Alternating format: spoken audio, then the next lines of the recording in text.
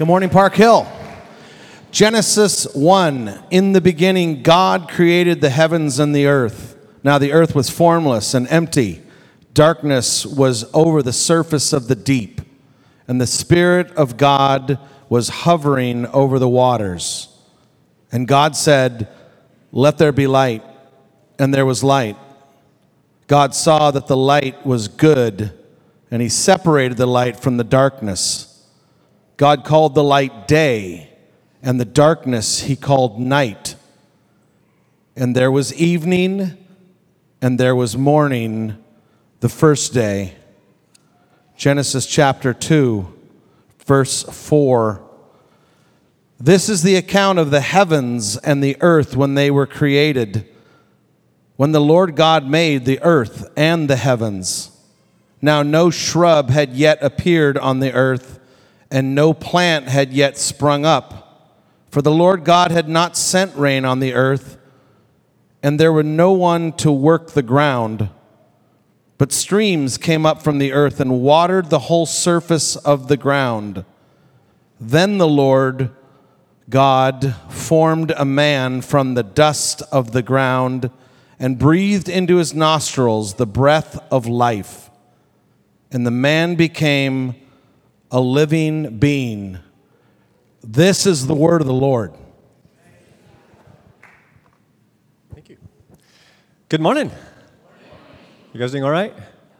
Yeah, it's going to feel like a lecture a little bit because that's just what I do for a living. So I can't help myself. But my name is Matthew. I'm excited to be here today. I am an elder at Park Hill. I've really enjoyed serving this church this way, and it's alongside a great team of leaders whom I get to call friends, which I'm really excited about. Typically, I'm behind the guitar, which is awesome because I don't really see you too much, but today I'm out of luck and I see everyone. So I am a little bit freaking out. If I speak too fast, I'm sorry. I'm going to try to slow down, but it's hard. So anyhow, like Evan said, we're in this series called God Breathed, and we're going to look at the importance of reading the Bible in its own term. That's what I'd like to cover today. And one of the underlying assumptions we're going to see in this series is the idea that the Bible is a library of books written over many centuries in a wide variety of genres, was not written to us, but was written for us. Can we say that together? The Bible was written not to us, but one more time, was not written but for us. Okay, why am I saying this? Well, let me start with my own story of how I came to realize this was actually a key important thing in understanding science and the Bible. I grew up in a fairly conservative evangelical church in France, in the Champagne region. I'm number 2 of a family of 8 kids. I do not know what quiet means. Never had it, never understand it. 2 of 8, and so big family, 23 grandkids out of today, so big family. But for me, I was kind of a kid who was always very curious, like why about everything.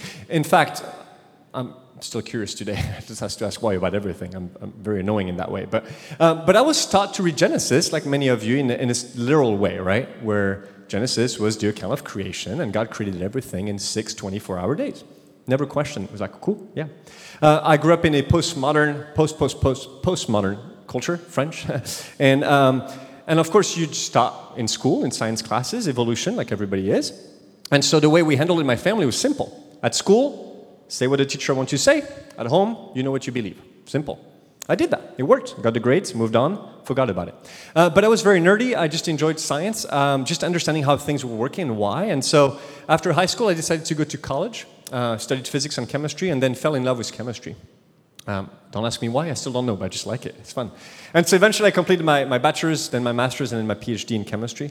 And then I moved to San Diego 15 years ago to do a postdoc, what we call at UCSD.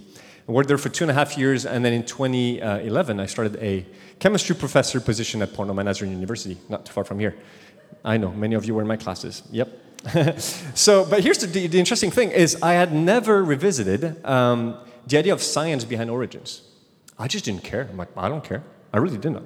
Now, it was interesting, a funny story, is when I was interviewed, the chair of chemistry asked me, so, hey, what do you think about the conflict between science and faith? And I'm like, what conflict? What, is there a conflict?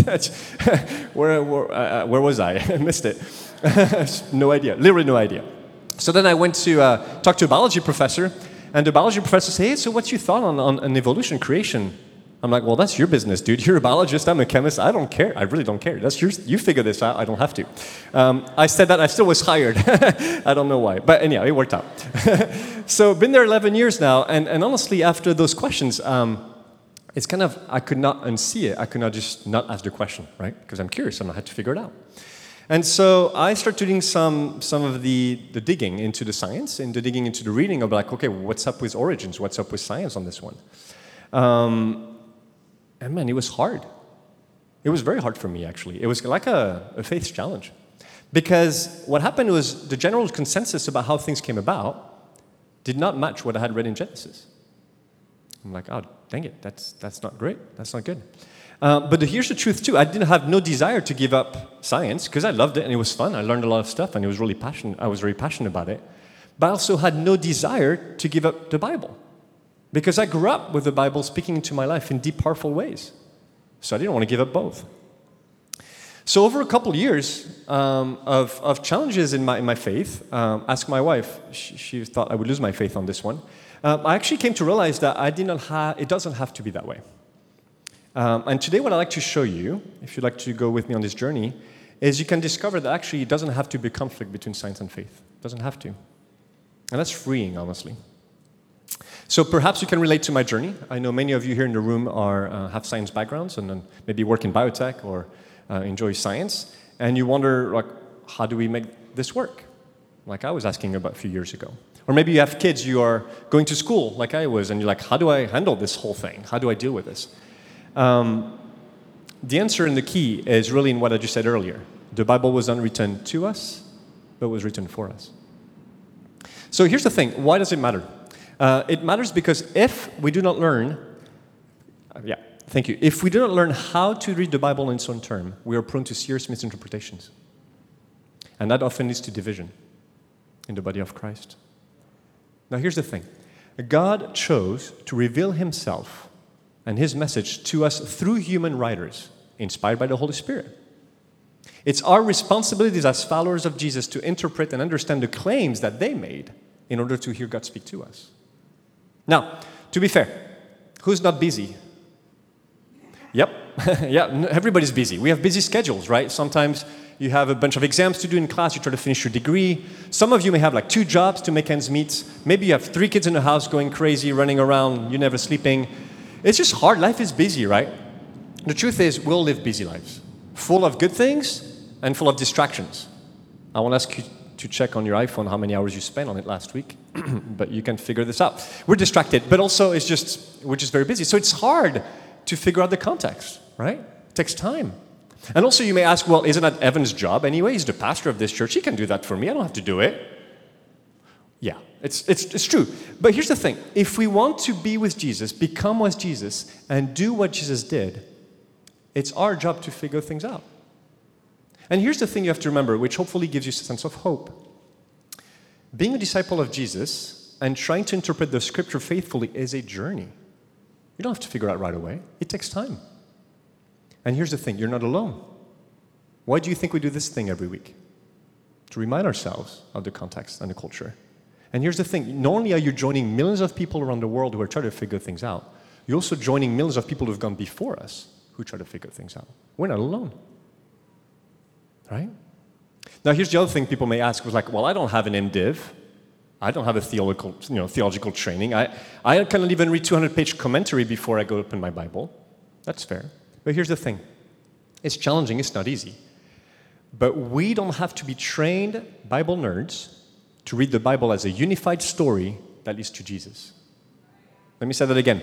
We do not have to be trained Bible nerds to read the Bible as a unified story that leads to Jesus. It takes a bit of practice, yeah. It takes community, yes, but we don't have to be Bible nerds. Now, if you're Bible nerds, good, but we don't have to be that way. So where do we start? How do we figure this out? How do we kind of link this kind of whole thing between the context and then Genesis? I think it's great for us to be aware of our current cultural context to figure this out. Because there's many challenges with reading a text.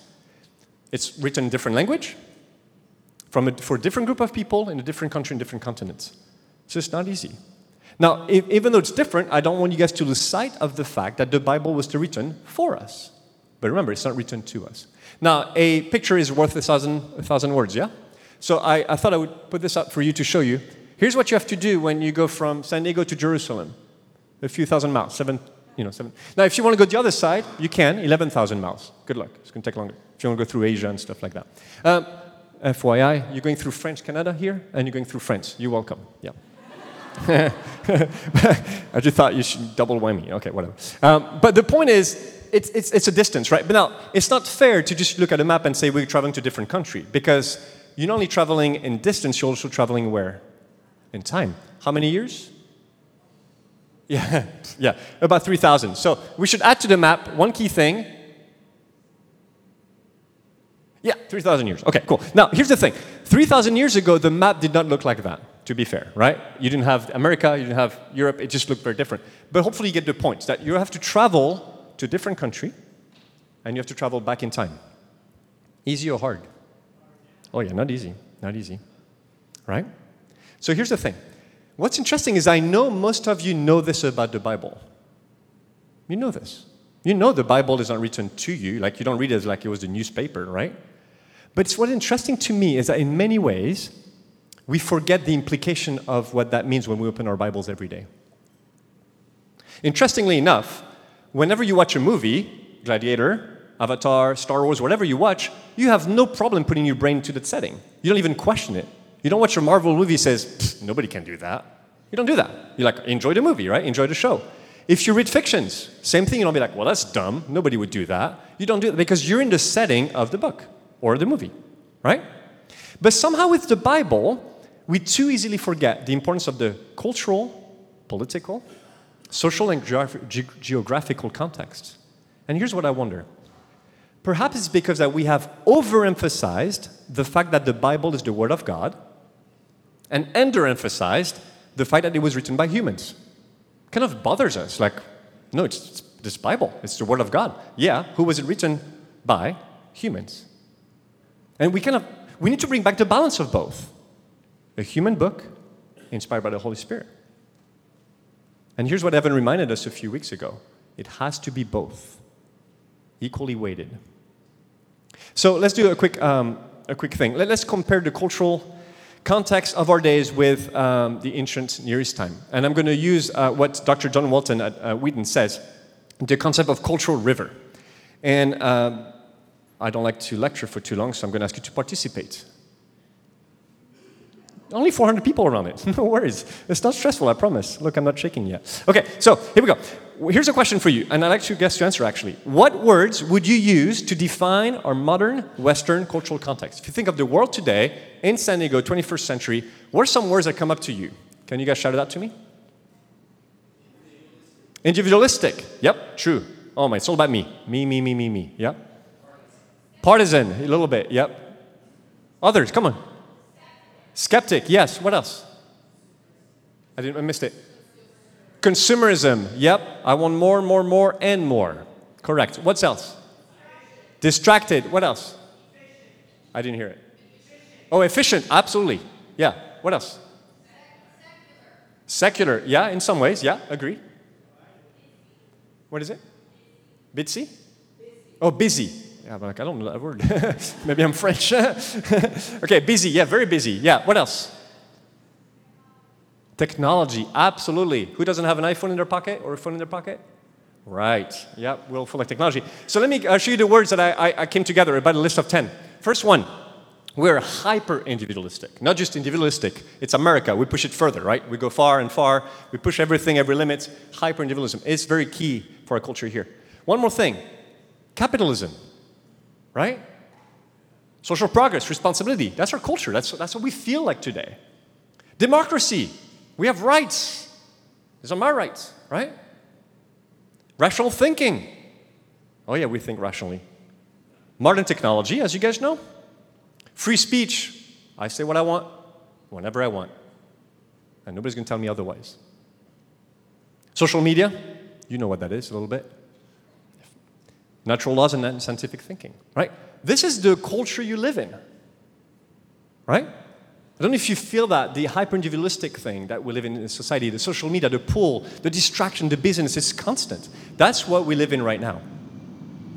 There's a word that was coined by a professor at Harvard. He called us weird. And weird, he means like Western, educated, industrialized, rich, and democratic. And he said, weird people are highly individualistic, self-obsessed, control-oriented, nonconformist, and analytical. Does that resonate? That's what we are. If you watch the news, if you look social media, this is who we are. Now, let's do that, and let's do the same thing with ancient Near East context. So let's go back and let me ask you the same question. What words will you use to define the ancient cultural context of Genesis? That's a hard one because none of you were there, and it's about 3,000 years ago. So do we have any history nerds in the room that could help us out? Anything you kind of think about the old times? What is it? Communal, yeah, community, big deal, absolutely. What else? Kingdoms, oh yeah, kings and kingdoms, absolutely. Patriarchy, yep. What else? What is it? Uneducated, yeah, or differently educated, I would say. No formal systems, yeah. What else? Family, yeah. Kinship, big deal, yeah. Anything else? Agriculturals, yeah. So let me show you side by side what I have. So the list on the left is what we talked about. Here's the list on the right: kinship, strong community. Right? People were like really, marrying cousins. Right? That was a big, big, strong community. We had trade-based economy. All right? We had kingdoms. It was about hierarchy. That's what it was about. And then God is active and present. They also made no distinction between the natural and supernatural. The idea of enchantment, that for them was not at all a way of thinking.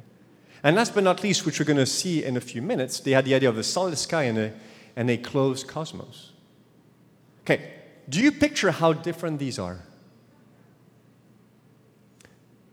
Now, it's not an exhaustive list, but it provides a starting point for us to recognize how different things are. Now, why does it matter?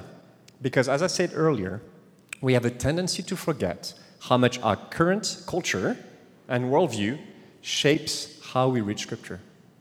It's just natural. We don't even think about it. It's just normal. But here's the interesting thing. For ancient Israelites, this was the way they were thinking. It would be unfathomable to think about democracy. It made no sense to them. So here's the thing. Rather than, swimming slower in that river, you pick up your swimming suit, you dry up, you change river. That's what you have to do every time you read Scripture. Let me say that again. You don't just swim slower in that river. That may help. You actually stop swimming in that river, pick up your swimming suit, dry up, swim in this one. Does that make sense? Because that's what they're thinking about, not what we're thinking about. Are you ready to swim? Cool, let's go. First one, Genesis 1:1. In the beginning, God created what? One more time. In the beginning, God created what? All right. We're going to go further, I promise. But let's stop right here for a minute. Let me ask you a question. Is that a theological claim or a scientific claim? Yes. Okay, theological or scientific? It's not a trick question. It's a theological claim. Oh, yeah. Oh, yeah. Why? First, if it's theological, the good news is you are free to believe it or not. You could say, I don't believe God created everything. Like, hey, good for you. Or you could say, I believe God created everything, and good for you as well. So first, you're free to believe it. That's an important thing. But now you may ask, well, how do I know this is not a scientific claim? Two answers. One, the scientific method did not exist when the Bible was written. Second,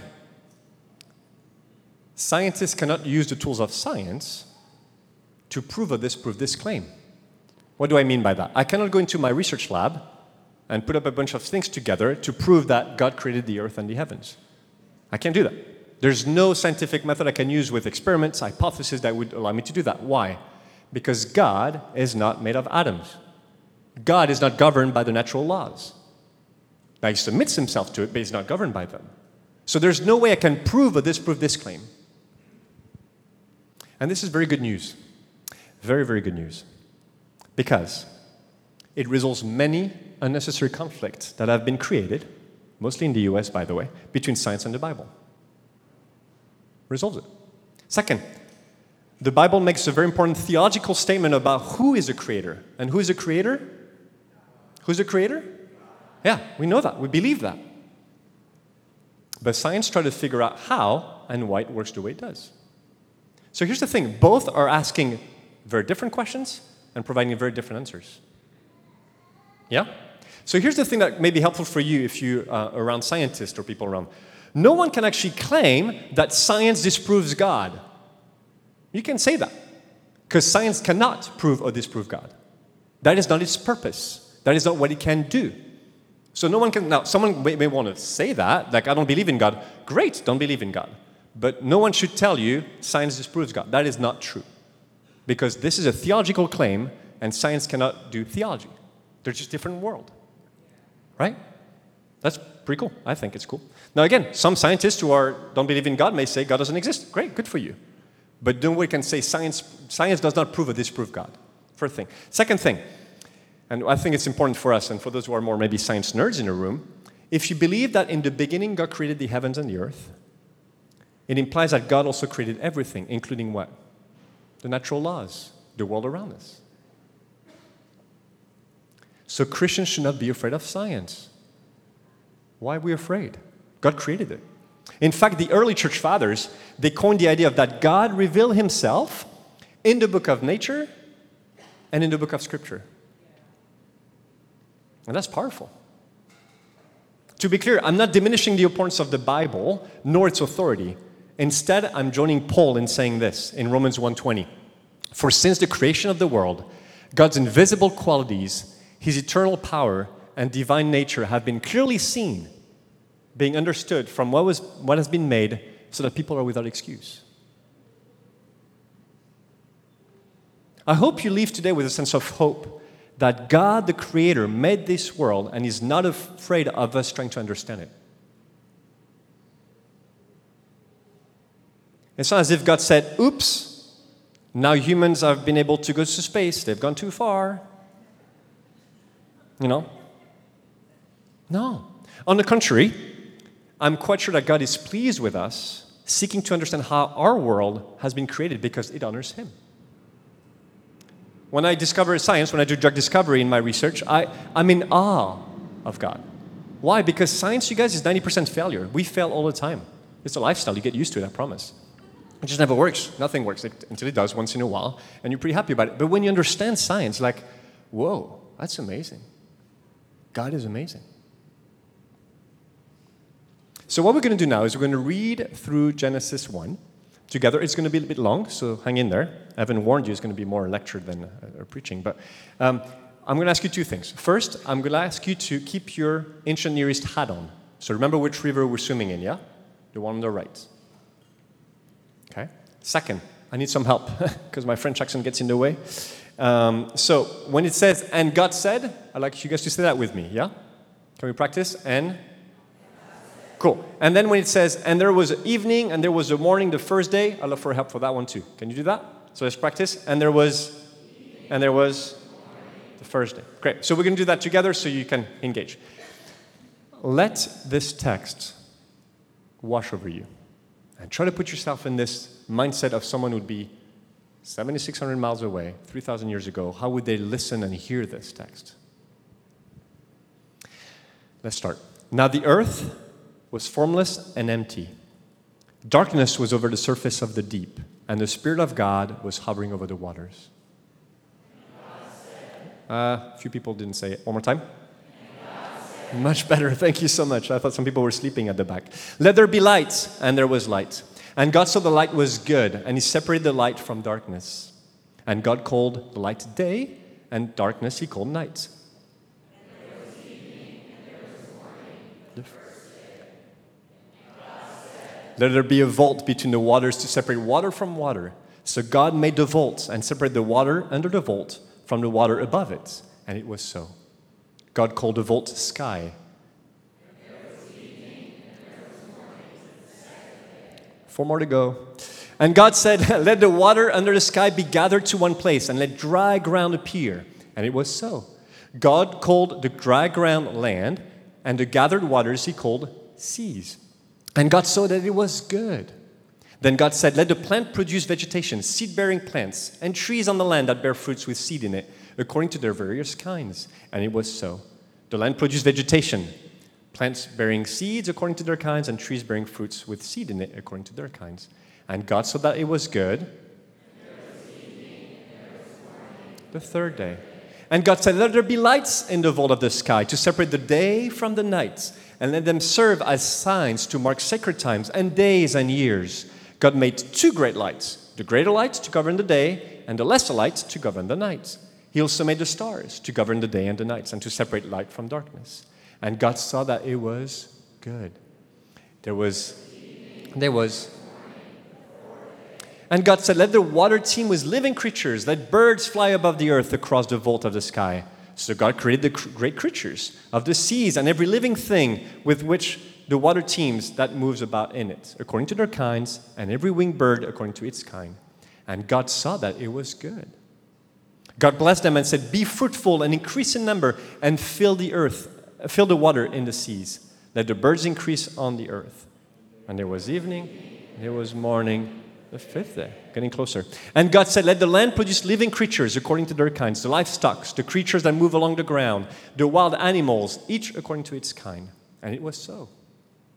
God made the wild animals, livestock, the creatures that move along the ground according to their kinds. And God saw that it was good. Then God said, let us make mankind in our image, in our likeness, so that they may rule over the fish of the sea and the birds of the sky, over the livestock and all the wild animals, and over all the creatures that move along the ground. So God created mankind in his own image. In the image of God he created them. Male and female he created them. God blessed them. I lost my thoughts. Too many texts. Thank you. And said to them, be fruitful and increase in number. Fill the earth and subdue it. Rule over the fish in the sea and the birds in the sky and over every living creature that moves on the ground. God saw all that he had made, I'm skipping a little bit, and he was good. And there was. And finally, thus the heavens and the earth were completed in all their vast array. By the 7th day, God had finished all the work he had been doing. So on the 7th day, he rested from all his work. Then God blessed the 7th day and made it holy, because on it he rested from all the work of creating he had been done. Isn't that a beautiful passage? Full of truth claims. Amazing. Let me ask you 2 questions. I can't help it. I keep asking questions. I know I'm annoying, but you're stuck with me here for a little bit. Do these verses provide the details of how everything was created? No, it doesn't. It's not a true question. Now, it says that God spoke, right? And God said, and God spoke, but it does not provide like the scientific details of how, right? That was not in the mind of the authors of Genesis. Another question. Do these verses tell you when God created the heavens and the earth? What does it say? In? One more time, in? All right, when was that? When was that? In the beginning, right? When was it? In the beginning. All right, we get stuck like in a circle of arguments here. Right, in the beginning. When? We don't know. Doesn't say. Now, here's the thing. Many people have said, like I grew up, that if the Bible is inerrant, then we ought to read the Bible and Genesis literally.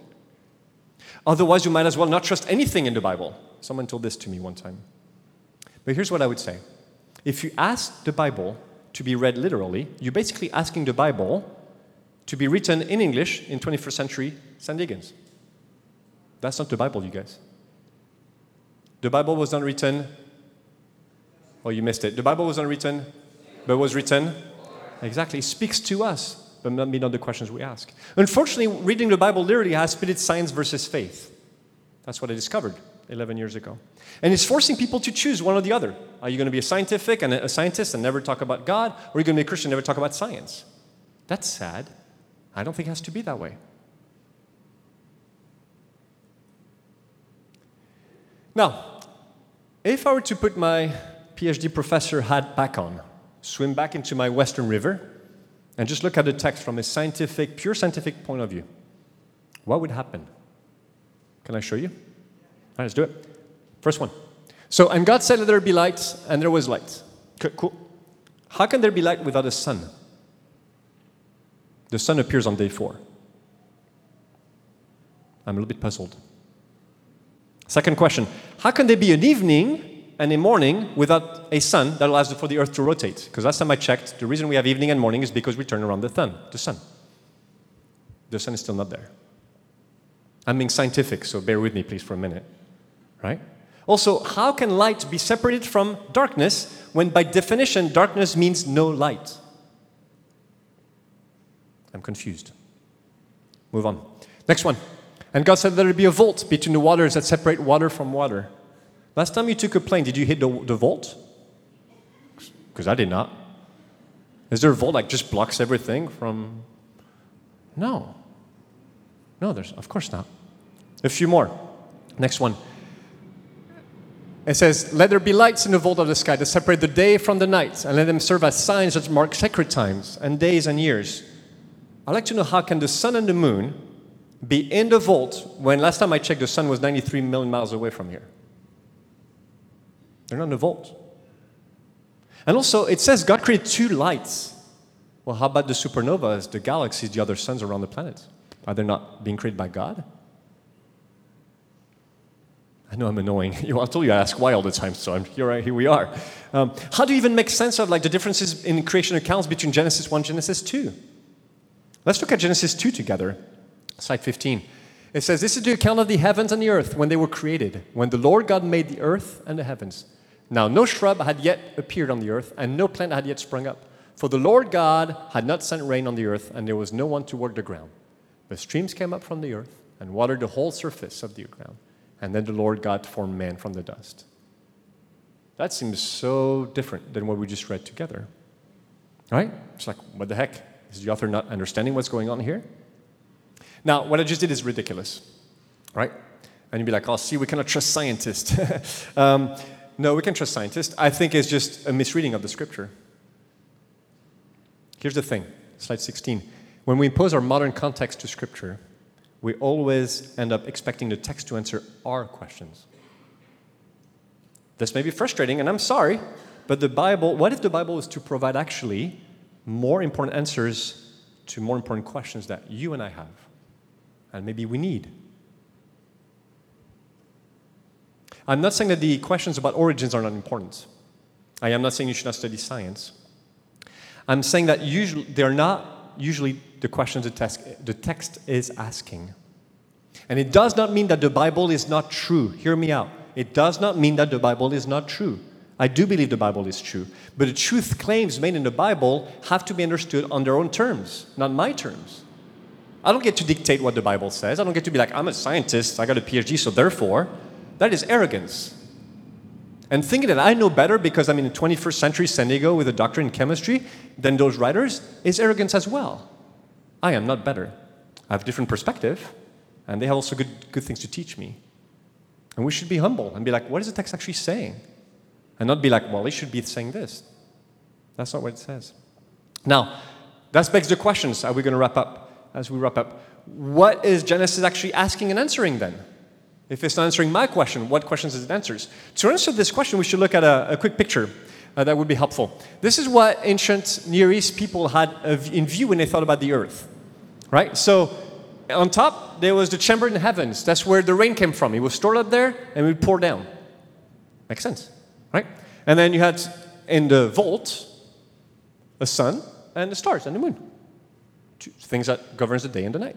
And then the earth was, of course, standing on pillars, because otherwise it would sink. And under the earth, of course, you have water. Why would you have water? Because if you dig deep, you find water. Well, there must be water under, right? And then that's what it looks like. On top you have waters, and then waters under. So that's interesting. When you picture the earth, what do you picture? A sphere, blue, gorgeous, right? A lot of like oceans and earth. Yeah, that's a very recent way of thinking. That is not how they thought about the scriptures. Now here's the fascinating thing, and please pay attention to that. God did not choose to correct their view of the cosmos. Why? No idea, but he did not. Let me say that again. God did not choose to correct their view of the cosmos. Did not. And by the way, God is not choosing to correct my current view of the cosmos, which may be wrong. He doesn't do that with me today, say like, dude, if only you knew, Doesn't do that. He didn't do that to Genesis either. So what is Genesis 1 and 2 actually saying? Let's take a look at an image to hopefully make sense of it by a professor at Houston Graduate School of Theology. In fact, when you read the narrative of Genesis 1 and 2, it says this. In the first 3 days, what was unformed became formed. The space were created. And then on day 4 to 6, what you have is what was unfilled became filled. It's a beautiful story of what was unformed became formed, what was unfilled became filled. And on the 7th day, God rested. The author of Genesis depicts this beautiful account of creation in a series of day where the first half describes the ordering of non-ordered space, or the forming an unformed space. And the second half shows the creation objects that fill those spaces. That's why there's no sun on day 1. It's coming on day 4. But on day 1, there's a space where the sun can be, and the lights, and the moon. Now here's the thing. Remind me, we just read that. It's not a trick question. On day 6, what was created on day 6? People, humans, humankind, that's right.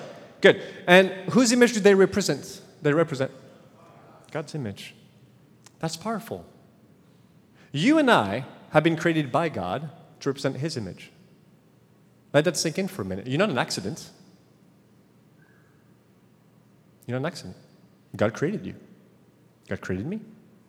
And what are we here for? To reflect His image. In fact, some scholars view the pattern in a creation story the same as the pattern in the creation of a temple. And back in the days, do you know what was in the middle of a temple? The image of who, typically? Of the God you would worship, right? You go to temple to worship the God, so you see an image of a God. Who's created in the middle of the earthly temple? Humans. We do represent God's image. So I know we like to know how and when, like the science stuff is fun, fascinating stuff. But I don't know about you as human beings, but I like to know, it's important for me to know that God created me and I'm in His image. That's an important life-defining moment. So here's the way I would say it. Genesis is not interested in answering the how and the when about our origins. Instead, it's primarily concerned with answering the who and the why. Who created? God. Why did He create you? To be in His image. And I think the who and the why matters more than the how and when. Now, of course, if you want to study the how and when, please do it. We need more Christian scientists around, I promise. Just go for it. And have fun. It's fun. It's enjoyable. It's just amazing how you can discover how nature was made. But here's the thing. We are all, as human, asking different questions in our lives. And you will always, at some point, ask these questions. Question that we ask. Who are we? Where are we? What's wrong? Is there a solution to this problem? That's the deep questions we're asking, on top of asking the how and when. And I think answering these questions has a profound effect on us. But see, here's the thing. Genesis describes the creation of a world that was chaotic. But when God came, He spoke and breathed order into this world. And what came out is a garden where humans can flourish. God created mankind in His image to rule over this world and to live in unity with God. Heaven and earth were united. This is who we are, and this is where we are. Let me say that again. God created mankind in His image to rule over this world and to live in unity with God.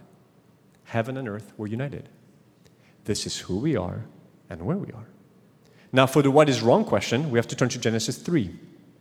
And you realize there's a full narrative there. And we're sinners, separated from God. Is there a solution? Yeah. Where's the solution? Who is the solution? Exactly. This is what the story of Genesis is telling us. And it sets the tone for the rest of the Bible, I think. If we get this right, we have a much clearer understanding of what the Bible narrative is all about, which is God reuniting heaven and earth through Jesus, and eventually allowing us once again to rule with Him on a renewed earth. This is profound and freeing.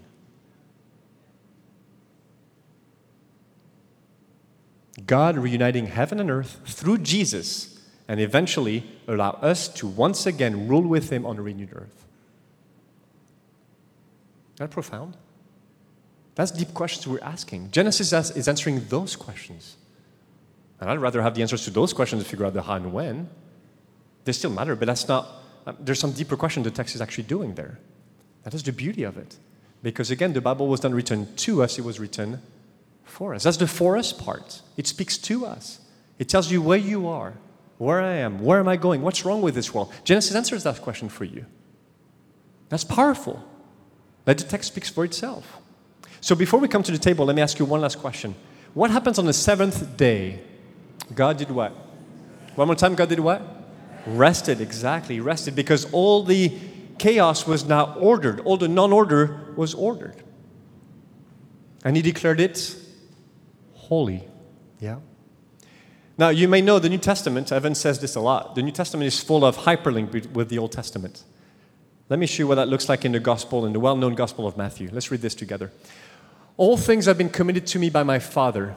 No one knows the Son except the Father, and no one knows the Father except the Son, and those to whom the Son chooses to reveal him.